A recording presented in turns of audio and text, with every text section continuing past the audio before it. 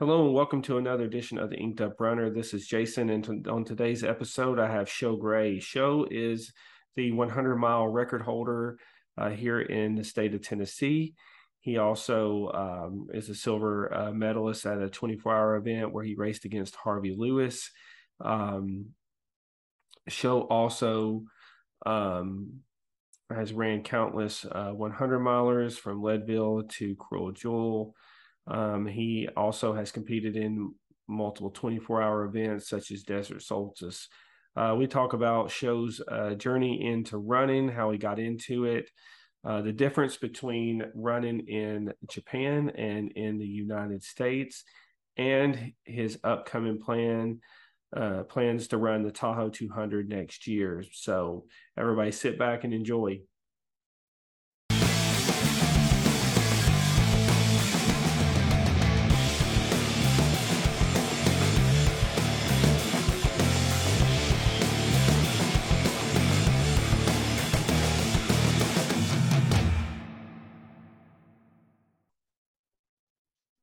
All right, guys, I have got with me Sho Gray. Sho, like I mentioned in the intro, he is the fastest 100-mile runner here in the state of Tennessee, and his countless other achievements. And he's training for this big 200-mile race. I don't know if I interviewed a guy last week, or the last interview, not last week. His name was Wes Plate. He ran 4 200 milers in a year. He did Cocodona, and then he ran the whole Triple Crown of 200 milers, which is crazy. Could you imagine? No, that is crazy. Maybe someday. Maybe someday, right? When you got plenty of time on your hands. Well, I Exactly. appreciate you joining me. So let's just jump right in. I mean, you're no stranger to running. You've been running for a bit now. So how did you like? How did all this start for you? How did you get into the whole running gig? So, I mean, it's a long story, but I'll try to shorten as much as I can. But it all started when I was in sixth grade. So, in sixth grade, I was a soccer player. I love soccer. Soccer was amazing, but my team kind of sucked. And no matter how much I tried, it didn't matter because the whole team needed to try. And so that was my sixth grade year. In seventh grade, my sister, who's a year younger than me, she's like in sixth grade, she wanted to try cross country. And I'm like, huh, in cross country, it doesn't matter what everyone else does. If I practice and try hard, then I'm going to get better. So in seventh grade, I joined cross country and got faster. I was definitely not fast, but I enjoyed the fact that, the more work that I put into myself, the better I became. And so by the time I was a senior, I was decently fast. I mean, I wasn't anywhere near, some of the other seniors in high school. But, I forgot. This is all in Japan, FYI. Okay. um, so like growing up in Japan, like we had a little bit of a different time. Instead of like states and nationals and stuff like that, we had a Kanto international schools where we ran against each other, and then afterwards we would go to a different place. This time, my senior year, it was in Guam, and so in Guam we had a 5K against all the international schools in the Far East, and so that was on Friday, and on Saturday we had a relay race, and on Sunday my coach was like, "Hey, there's a half marathon," and I'm like, "What's a half marathon?" He's like, "It's 13.1 miles." And I'm like, "I want to try that." So I raced the 5K, got like, just a tad over 18 minutes. So again, not that fast. The next day I did a relay, which I did 4 miles. And then the day after I did a half marathon. Now in that half marathon, I mean, this was my first half marathon, so I just like didn't know what to do, but I just kept running, and I finished, I think, an hour and 38 minutes, and I was like, this is a lot more fun than these 5Ks. And so I decided then that if there's a half marathon, there's got to be a full marathon. So when I, went to college, I would definitely run a marathon. So from there, I went, and in college, my freshman year, I signed up for my first marathon. not knowing that the Knoxville Marathon had a bunch of these hills. And so I was like, it's just a marathon. And I ran that, and I think it was like a 3 hours and 12 minutes for my first full marathon. And I'm like, I like this. Junior year, I did my, sub 3 hour marathon. And then I'm like, yeah, this is cool. This is fun. And after graduating college, I started, being a real adult. And a friend of mine was like, hey, you like running? And I'm like, yeah. And he's like, there's this 50 miler in Atlanta that you got to run. I'm like, 50 miles? And so I read up on it. I'm like, I got like 2 months to train for this. So I jumped in, did my first 50 miler, or rather, I did my first 30 miler and death marched the last 20. And I was like, I want to do better. And from there, little by little, I started learning more about ultra marathons and training better and doing a much better nutrition plan for sure. And now I guess, 100 miles are my thing. And the next step from 100 is 200. So that's where I am right now. Absolutely. So you didn't even do a 50K. You just went straight from the marathon right into the 50 miler. Yeah. And so I guess you mentioned Knoxville, so you're in East Tennessee. So so after having those hills and stuff, I'm not actually familiar because I know most of these North Face events aren't around anymore, which is a shame. Yeah. Where was this like was it like a trail? Was it a trail road? Yeah, What was it it was the like? North Face 50 miler in Atlanta that I did. And I think that was 2011, I think, was when I did my first ultra. And it was a trail. Yeah, trail. So I just jumped into it with no trail experience whatsoever. Well, the good news is there's plenty of trails up there in your neck of the woods to run around in. Absolutely. So you got into the 50 miler, and you like that one obviously quite a bit. Mm-hmm. And then I guess, when did you decide that you wanted to at that point, how what did you do to dial in your training to get faster? Because just looking at some of your times and stuff, like you definitely got faster, fairly it seemed fairly quick. So like, what did you do to dial in the difference between that one race to getting up to getting your level up? So first, I was just curious. So after the 50 miler, the next thing I did was learn how to race better. And so I signed up for a 12-hour race. And in the 12-hour race, it was called a Black Mountain Monster. It was a 5K loop. So I had a station which like I could make sure that I could get my nutrition dialed in. So I learned a lot more about nutrition, and then I went back and did the 50 miler the next year, the same 50 miler from Atlanta, and I was an hour faster. I'm like, this is cool. But I had also done 62 miles in that 12 hours. So I'm like, if I could do 62 in 12, I could probably do 100 in 24. So I signed up again for Black Mountain Monster and did 100, except they only counted full laps. So I had to do 102.3 miles. And so I was like, okay, I did that in about 22 hours plus change. Can I get any faster? How can I do that? And so, in all honesty, consistency is what's going to get anybody up to that level. And in training consistently day after day after day after day and getting used to the miles on my legs, it got a lot easier. Of course, there's going to be a different point where like when I started getting faster and faster, I hit a plateau. And so there's only so much that just running will do, and so I needed to start implementing more speed and a lot more strength. And so that's where I started adding a lot more track workouts. And I don't know if track workouts are as popular in the ultra running world, but that's what I knew. And since I enjoy studying running a lot, I decided to implement like what I knew about running. into my own life and added a lot of track workouts, which helped me get faster and use that speed and slow down for my, long and easy runs. But having that speed in the bank allowed me to have that reserve so that I could keep on going. And when I first started doing these faster 100 milers, I just kept doing a run walk thing. And actually, even the current Tennessee record that I hold, it's like 15 and a half hours. So it's not really that fast, but I was able to do that by running a mile, then walking for 20 seconds, running a mile, walking for 20 seconds, and doing that over and over until the last 30 miles, which I just ran it because I was just too tired and needed to just finish it.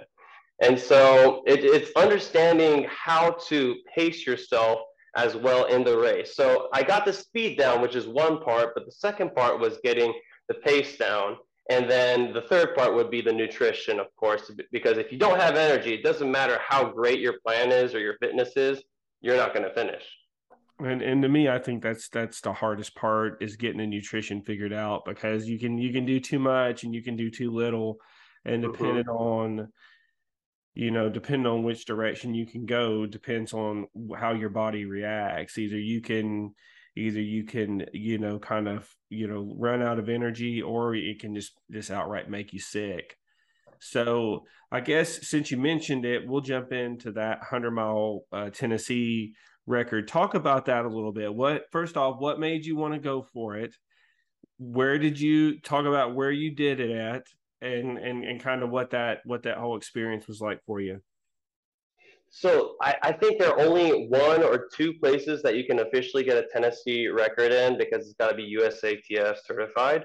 And I ran the course before. It's called the Pistol Ultra, Mm-hmm. and I'm going to be running it next year, and I'm actually going to break my record and do a lot better. So I mean that's the goal anyway.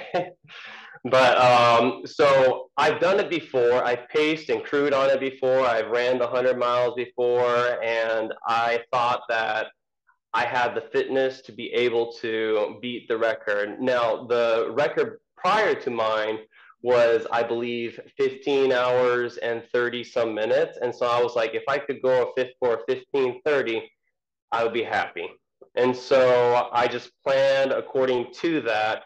And all my runs were about closer to like a 8 minute pace, because I think it was if you do a 9:15 or so, it would be about a 15 hours and 30 minutes for the 100 miler. So I would train at an 8 minute pace for my easy runs to keep that easy, so that as I slowed down throughout the race, I would eventually balance out so that it would average out to a 9:15 pace, and then I would see how much I can hold towards the end, because I would plan on a positive split, because I know that no matter what I do, there's something that's going to mess up, and I got to plan for that. So for the race, I did what I knew best at that time, which was run for a mile, then walk for 20 seconds, then finish that next mile, then walk for 20 seconds. During the 20 seconds, I would drink a little bit or eat a little bit, nothing too much, because if I would eat a lot throughout the race, like, have like 15 minutes, eat a bunch or drink a lot, then my stomach would act up. So I kind of figured out that if I had just sips here and there and bites here and there throughout the race, it would provide me with enough energy without straining my digestive system. And when I would do that consistently, it would keep me going. And I would also make sure that when I'm walking, I'm taking it easy so that my heart rate's going down. And then I would just go back up and run again. And it would never really go too high, because I would always stop after every mile. So kind of like a forced pacing. Obviously now I'm at a different place where I'm learning to run consistently throughout the race. But at that time, that was what I knew was best. Now, I knew my fitness was good, and I believed that my nutrition plan was good. But the hardest part is the hardest part for literally everyone, which is at the 70-mile mark. I had 30 miles left, and I was tired. Uh, it, it was miserable. I had 30 miles, and in order to get this, the course record, the Tennessee record, I would have needed to average a 10-minute mile, which sounds easy until you put the 70 miles beforehand. Mm-hmm. And so I was like, okay, I need to do this. And I was like, oh, maybe if I do a 9-minute mile for the first 10 miles, then I could do a 10-minute mile the next 10, and then an 11-minute mile the last 10, and I'd be great. And I was like, okay, let's do this. So I pushed as hard as I could. I ran that, 10-mile part. And when I reached the 80-mile mark, I had run a 9:58 or something like that. And I'm like, oh no, I can't do this. And so I was mentally done.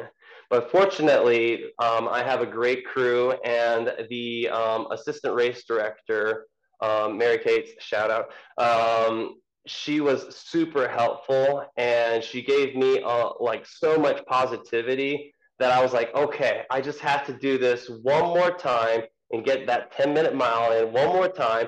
And at this point, the 50 milers were also running the night run. So I was like, I'll just run with them, which, I mean, I don't know if it was the greatest idea, but I still did that. And I ran with them. And, I finished the next 10 miles at about a 10-minute pace. And I'm like, if I could do this one more time, I'll get it. And so I pushed myself, did my best, and it was a wonderful feeling. Only the last, I guess, 30 yards because I was dying throughout the last 10 miles.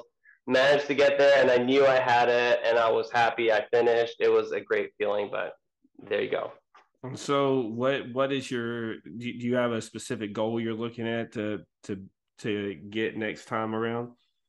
I would like to get a sub 14. Sub 14. Yeah. That's and I've never have ran the pistol before or run the pistol before. But it's like on like a greenway type system. Yeah. And Yeah. it's kind of like an out, and then you go back and you go out and you go back. It's just It's a 10-mile out with a lollipop and a little branch out and back, and then back, and that's like a 10 miles, and it's relatively flat. And the good thing about a race like that is it's easy to get eight at. You're not looking at big gaps where you don't have aid if you need it. I know a lot. There are some ultras that have big gaps in between aid stations, and that can make it tough, especially when you're trying to hit a time or you're trying to hit a goal or whatever. But when you talk about you have a really good pedigree of road and trail stuff. Do you prefer the road stuff over the trail stuff, or do you like them kind of both the same? What do you prefer? I think there's value to both. On roads and tracks, you can go for speed and practice becoming faster, whereas on trails, you get to see more, and there's like a lot of beauty that you're around. And it also requires a different kind of running, and it helps you become a better athlete from a more rounded perspective because you have to adjust your cadence and such. So I think there's value to both. I like going for speed, but I also like looking and being in a beautiful place. So it's a win either way. It's a win either way. Yeah. I'm more of I prefer the trail stuff mainly because I'm slow as molasses on the road, and so when I'm on the trail, I actually feel kind of fast. But I was looking at some of your races, and one thing that jumped out to me is you've been to Desert Solstice a few times. What was that experience like? Oh man, that's a totally different experience. That was very stressful actually. Desert Solstice is basically like in one of the races, it's like almost an invite only. And so like that was the most stress I've ever had in a race. I wasn't sure what was going on. I only knew people, and it's actually kind of a scary race.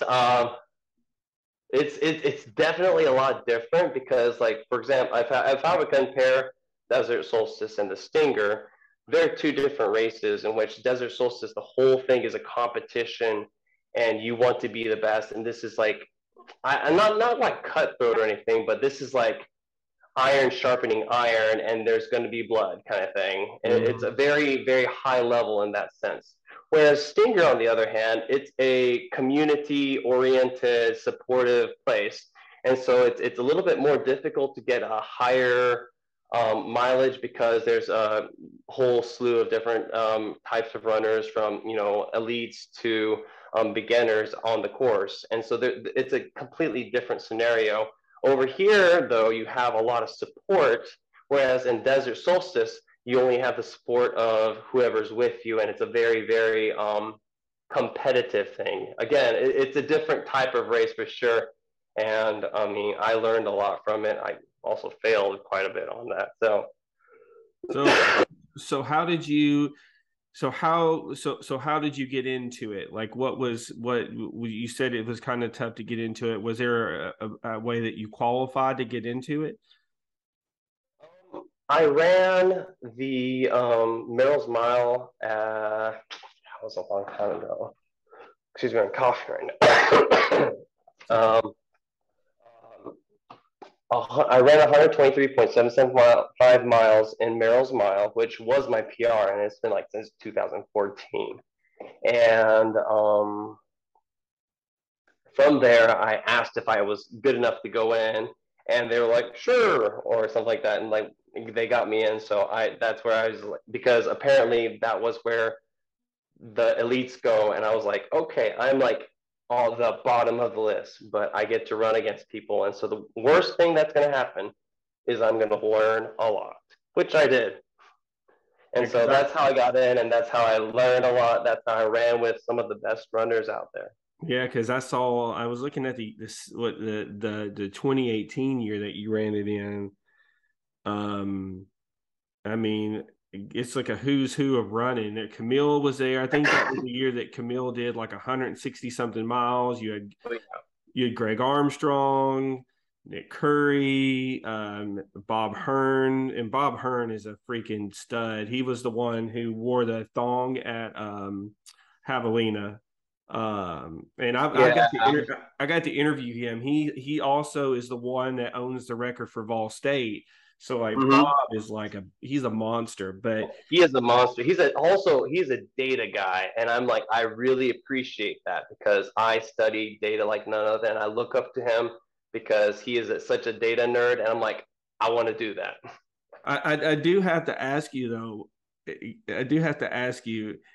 You beat Courtney to Walter, so you actually can talk a little trash. You can be like, No, no. if you can be like, look, I beat Courtney D at Desert Solstice. Nobody has to know how or why.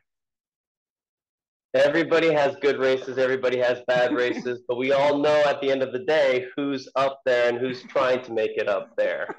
So no, I'm not going to do that. That's not respectful. We all know where she's at, and I'm still catching up to her. No, I I will was talking. catch her though. I was talking about at that race though. You beat her. You know, she was. Yeah, no, no, doesn't count. It was pretty cool though. Still, but but anyway, and I think one of the other cool things that we were talking about, I guess, before the interview is you did a 24-hour event that you got a silver medal at. Talk about that a Yeah. little bit.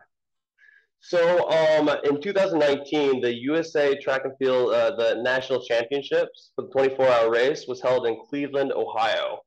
I had trained pretty decently for that race. I was ready for it. I was going to do high mileage. It was all going to be amazing. Except it wasn't. And it wasn't just me, but for the whole field as well. I started out, I think, about third through fifth or something like that. There was a good number of people that were up there. Harvey Lewis was the obvious leader of that race, Yeah. and he was doing fairly well. But what we hadn't gotten ready for was the heat.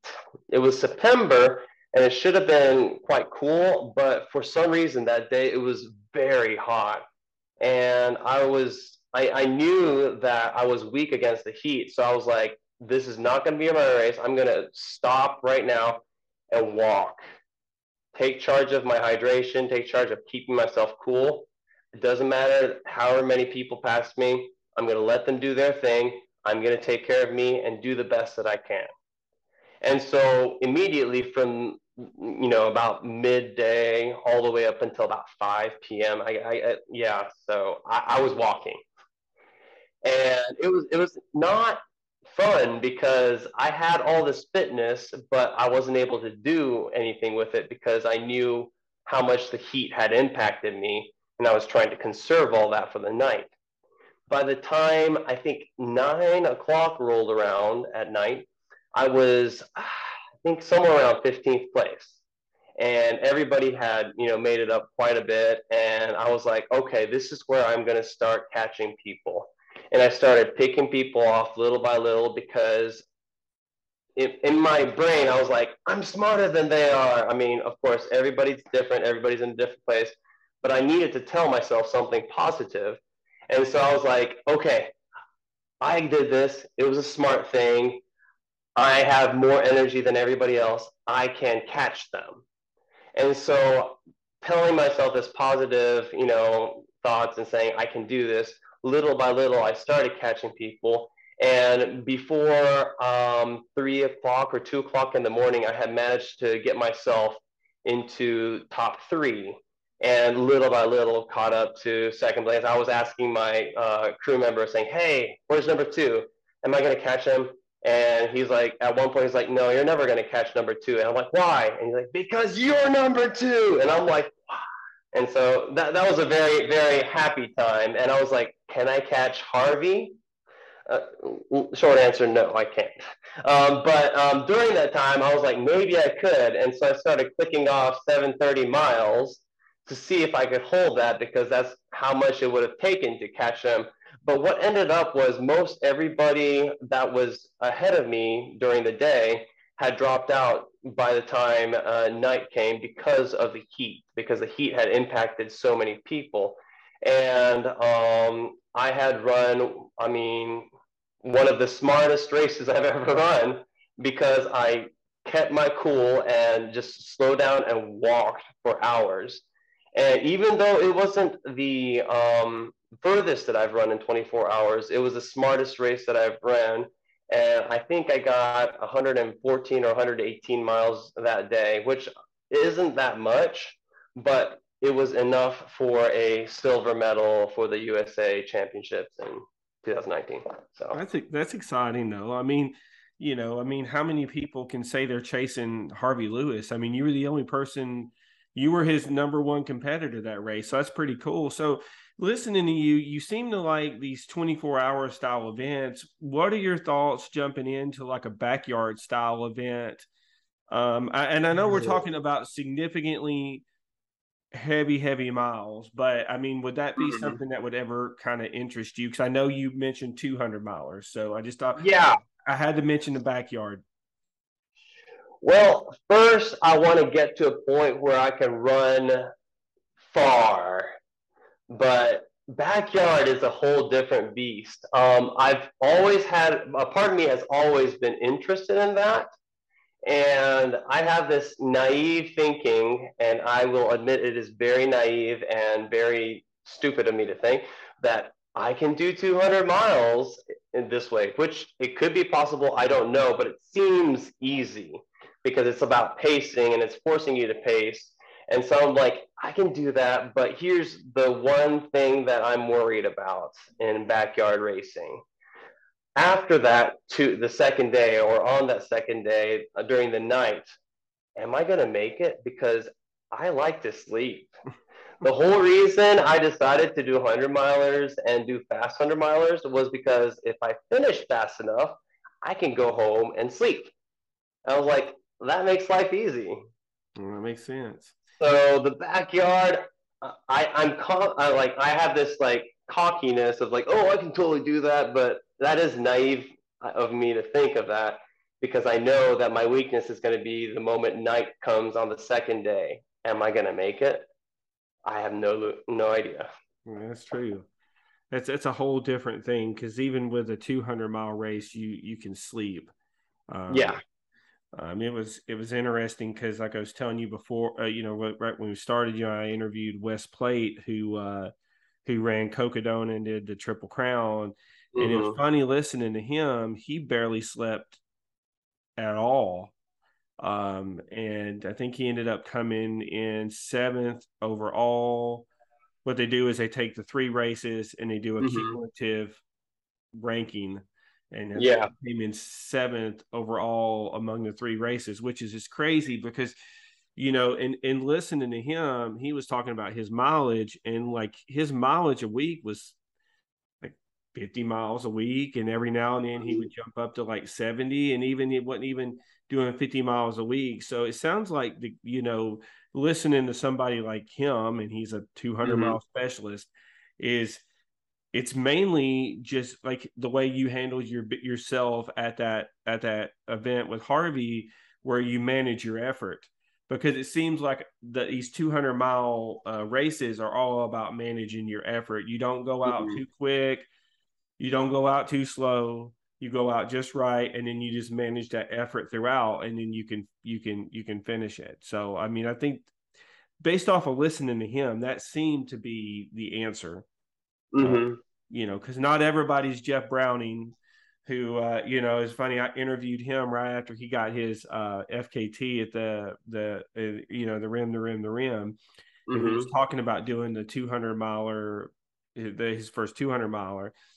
And it's funny because he was like, yeah, I have a client that ran it last year, and he was like, I just want to beat his time, that's all I care about. And then of course, Jeff goes out and he wins the whole damn thing, Mm-hmm. which is like not many people can do that. But it's just like, it's interesting because more people are jumping into that distance and seeing, Mm-hmm. dabbling in it a little bit, what's it like, which I don't think I would ever want to do anything like that. But you have a You long say that time. now, but Yeah, I mean, it's going to be a long time. I mean, and you have a long time before you have to run the race. I mean, you got June of next year before you have to yeah. you get into Tahoe. So I got a few questions. I don't want to jump around too much, but I'm going to jump around a little bit. So you said you were in Japan. How long were you in Japan for, and how would you compare the running, the competitiveness in Japan versus the Mm. States? Okay, so I was born and raised in Japan, 17 years there, and I came to college in America. So Japan's running community is different. I mean, I can't say anything positive, negative, different. It's just different. It's just completely a different thing. Um, in America, we have football. In Japan, and actually in America, let's just say we have the Super Bowl. In Japan, we have what's called the Hakone Ekiden, which is a relay race that they do at the beginning of the year. So January 1st, they have the top uh, athletes of at the university level. And there's 10 of them. 5 of them go out on the first day, and then 5 of them come back on the second day. And it's a super long relay race that everybody in Japan watches. And so I believe the viewing is more than percentage wise, more than what Americans would watch for the Super Bowl Sunday. So that's how crazy running can be, especially New Year's Hakone Ekiden. Another thing that I have to say is like totally different is in America, um, there's different seasons like cross country, track, indoor track, and outdoor track, and there's that in Japan too. But in America, there seems to be only a few people that are crazy and do all three of them. Like cross country, indoor, and outdoor track. Whereas most Americans, most schools don't have indoor track, and so you would do cross country, something in the middle, and then outdoor track.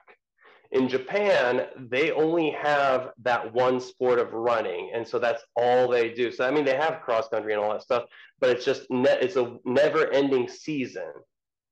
And because of that, they just continue to push people, push people, push people, and get faster and faster and faster.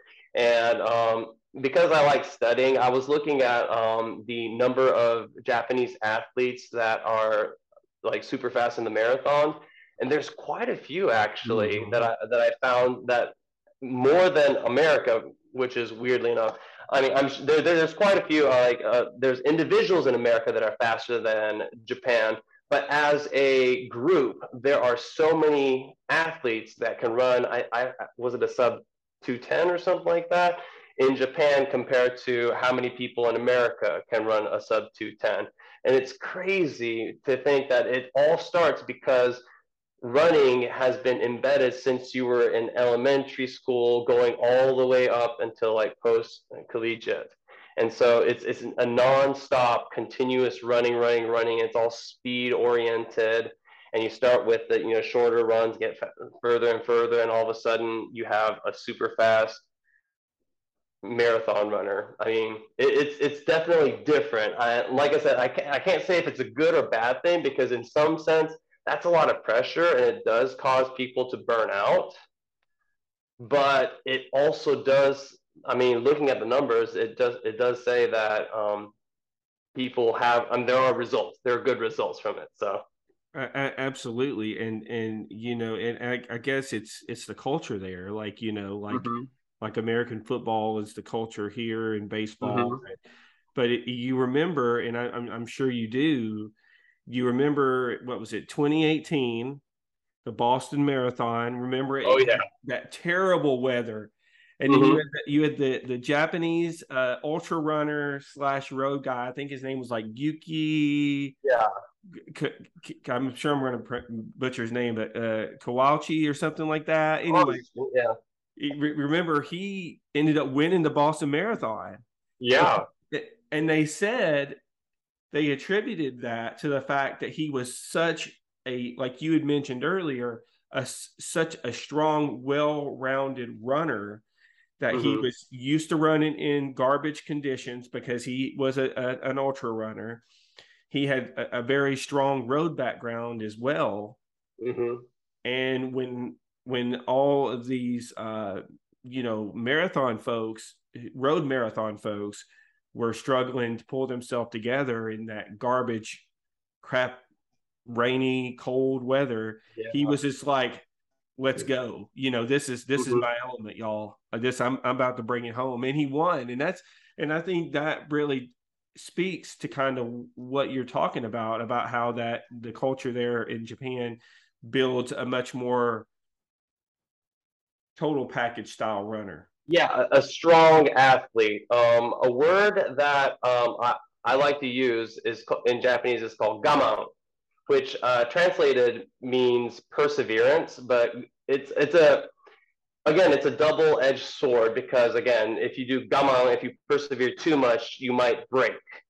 But in being able to gamma and being able to persevere, you're able to forge yourself and become stronger because you're putting all that energy into who you are, your character. And as your character develops, it becomes stronger and stronger. And I think that part of the culture really helps with long distance running. Yeah, I think that's very well said. So, I could sit here and go through all your races and talk to you about them, but I'm just going to dial in on a couple that just jumped out at me real fast. You ran Cruel Jewel. Oh man, yeah, I just jumped into it. I was not ready, and I was like, you know what? What better way to get ready for a race than jumping into a race? So I guess the main question is anybody ever truly ready for Cruel Jewel? I'm sure the answer is yes, but man, it is miserable. Yeah, that's Don't do what true. I did, which was just jump in with hardly any training because I'm like, might as well try because I mean, let's see what happens. But even with proper training, not only do you get the elevation, so much ups and downs, but the amount of humidity that you have there is crazy. And so you lose so much and you start going crazy because you're like, I'm losing water and I can't speak clearly. And so it's a very hard race to prepare for. And now I'm just like, maybe I should sign up for that again. But And then of course I see you sporting your Leadville jacket there. What was that experience like for you there? outside of not being able to breathe, it was fun. It was, I mean, I'd say the first 40 miles and the last 40 miles were the most fun. The middle 20 miles, not so fun. For some, like, not for some reason. Anytime I went over 10,000, like 11,000 feet, like, so basically the first time going up Hope and then coming down and going back up Hope's Pass and then coming back down, I could not breathe. I was just kind of like painstakingly, slowly making my way through. I mean, I had my poles weren't doing anything because my hands were jello just because I couldn't breathe. It was, I mean, it was a lot more different than I've ever any other race. It's a flatter race than you think because you think that in Colorado the mountains are like crazy there, but Leadville's actually a lot more flat. And at Hope's Pass, when you go up to that point, if you're not acclimated to the air or lack thereof, then that's where it's going to kill you. But fortunately, I had banked enough time. And so I was able to climb up and go down the other side and climb back up and go down the other side. And, you know, I believe that most people would get kicked off the course after you come back Hope's Pass because that's where the like they missed the time or something like that. I was able to make that by long shot because I had the good first 40 miles. But man, not being able to breathe, it does make a difference. So It's funny. I had a friend who ran that race, and he was funny because he talked about that Hope Pass climb, and and he's from here. His name's uh-huh. Jason Lloyd, and Mm-hmm. and he it was funny because he didn't have problems breathing. It was funny. He said he got up to that point, and that was the only area where there was really not a lot of crew. There was no crew there, and he Mm-hmm. was like, that's the only area that he got to take it easy because he was like, thank God I didn't have a crew there telling me to get my ass moving. He goes, so I got to actually relax there for a minute. And he goes, and then I had to get moving again. But, Mm-hmm. he said great things about that race and that, it was just, it really is a really a great event. But I think, just kind of, closing things up a little bit, Mm-hmm. you got the Tahoe 200. Yeah. What is what are your what's your goal for that? Like what are you Oh. for? Because I know you I'm got a like, do I goal. want to share? I don't know. Okay, so here's the thing. Okay, I don't. For that race, I kind of want to keep it a secret because I really want to do very well. And I had a dream about that race, and in my dream, there is a specific number Okay. that I saw at the finish line of my dream. And let's just say that it's faster than the other times that are on the list. I got you. So I'll leave it at that and say we'll see if I'm again being too naive or if my dream's going to come true. Well, what we'll have to do is we'll after Tahoe, we'll see how you feel about it, and then you can come on and tell us all about how it went for you because Sounds like a plan. that's a super good event. I guess my last question for you. I got two Yeah. questions. My last question is: you're in East Tennessee. Do you spend a lot of time running in the mountains up there? Um, yes, I've started to. At first, again, I was more road speed oriented, but ever since discovering more and more fun of trails, I've decided that I'm going to do a balanced running where I'd say a third of my runs are going to be on a track, a third of my runs are going to be on the road, and a third of my runs are going to be on the trails. Now, there's quite a few trails that I live by. Like, I specifically bought this house because I can run on those three places. They're within, I mean, everything's within a running thing for ultra runners, but for me especially, not even a mile away, there's a trail system and there's a track a stone's throw away from me and a mile from like half a mile from me. And I can run to a greenway super easy. So everything around me I can run. The Smokies are an hour away, but I have started to enjoy, especially the last year, running up and down the mountains there, and I'm starting to get interested in, or I've actually already done some Strava segments on the longer ones, and just going for the crowns because it seems like a lot of fun. It's funny, you actually took one of my very best friend's Strava segments from him.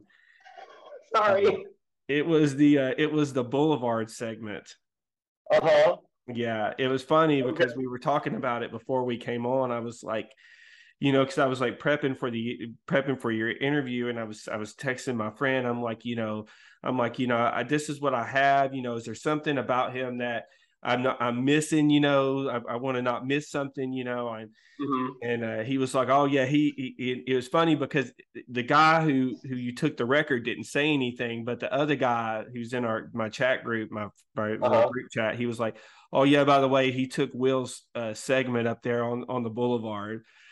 And Will finally came on, and he was like, "Tell him to give it back." And then my friend John came on and said, "Go get it."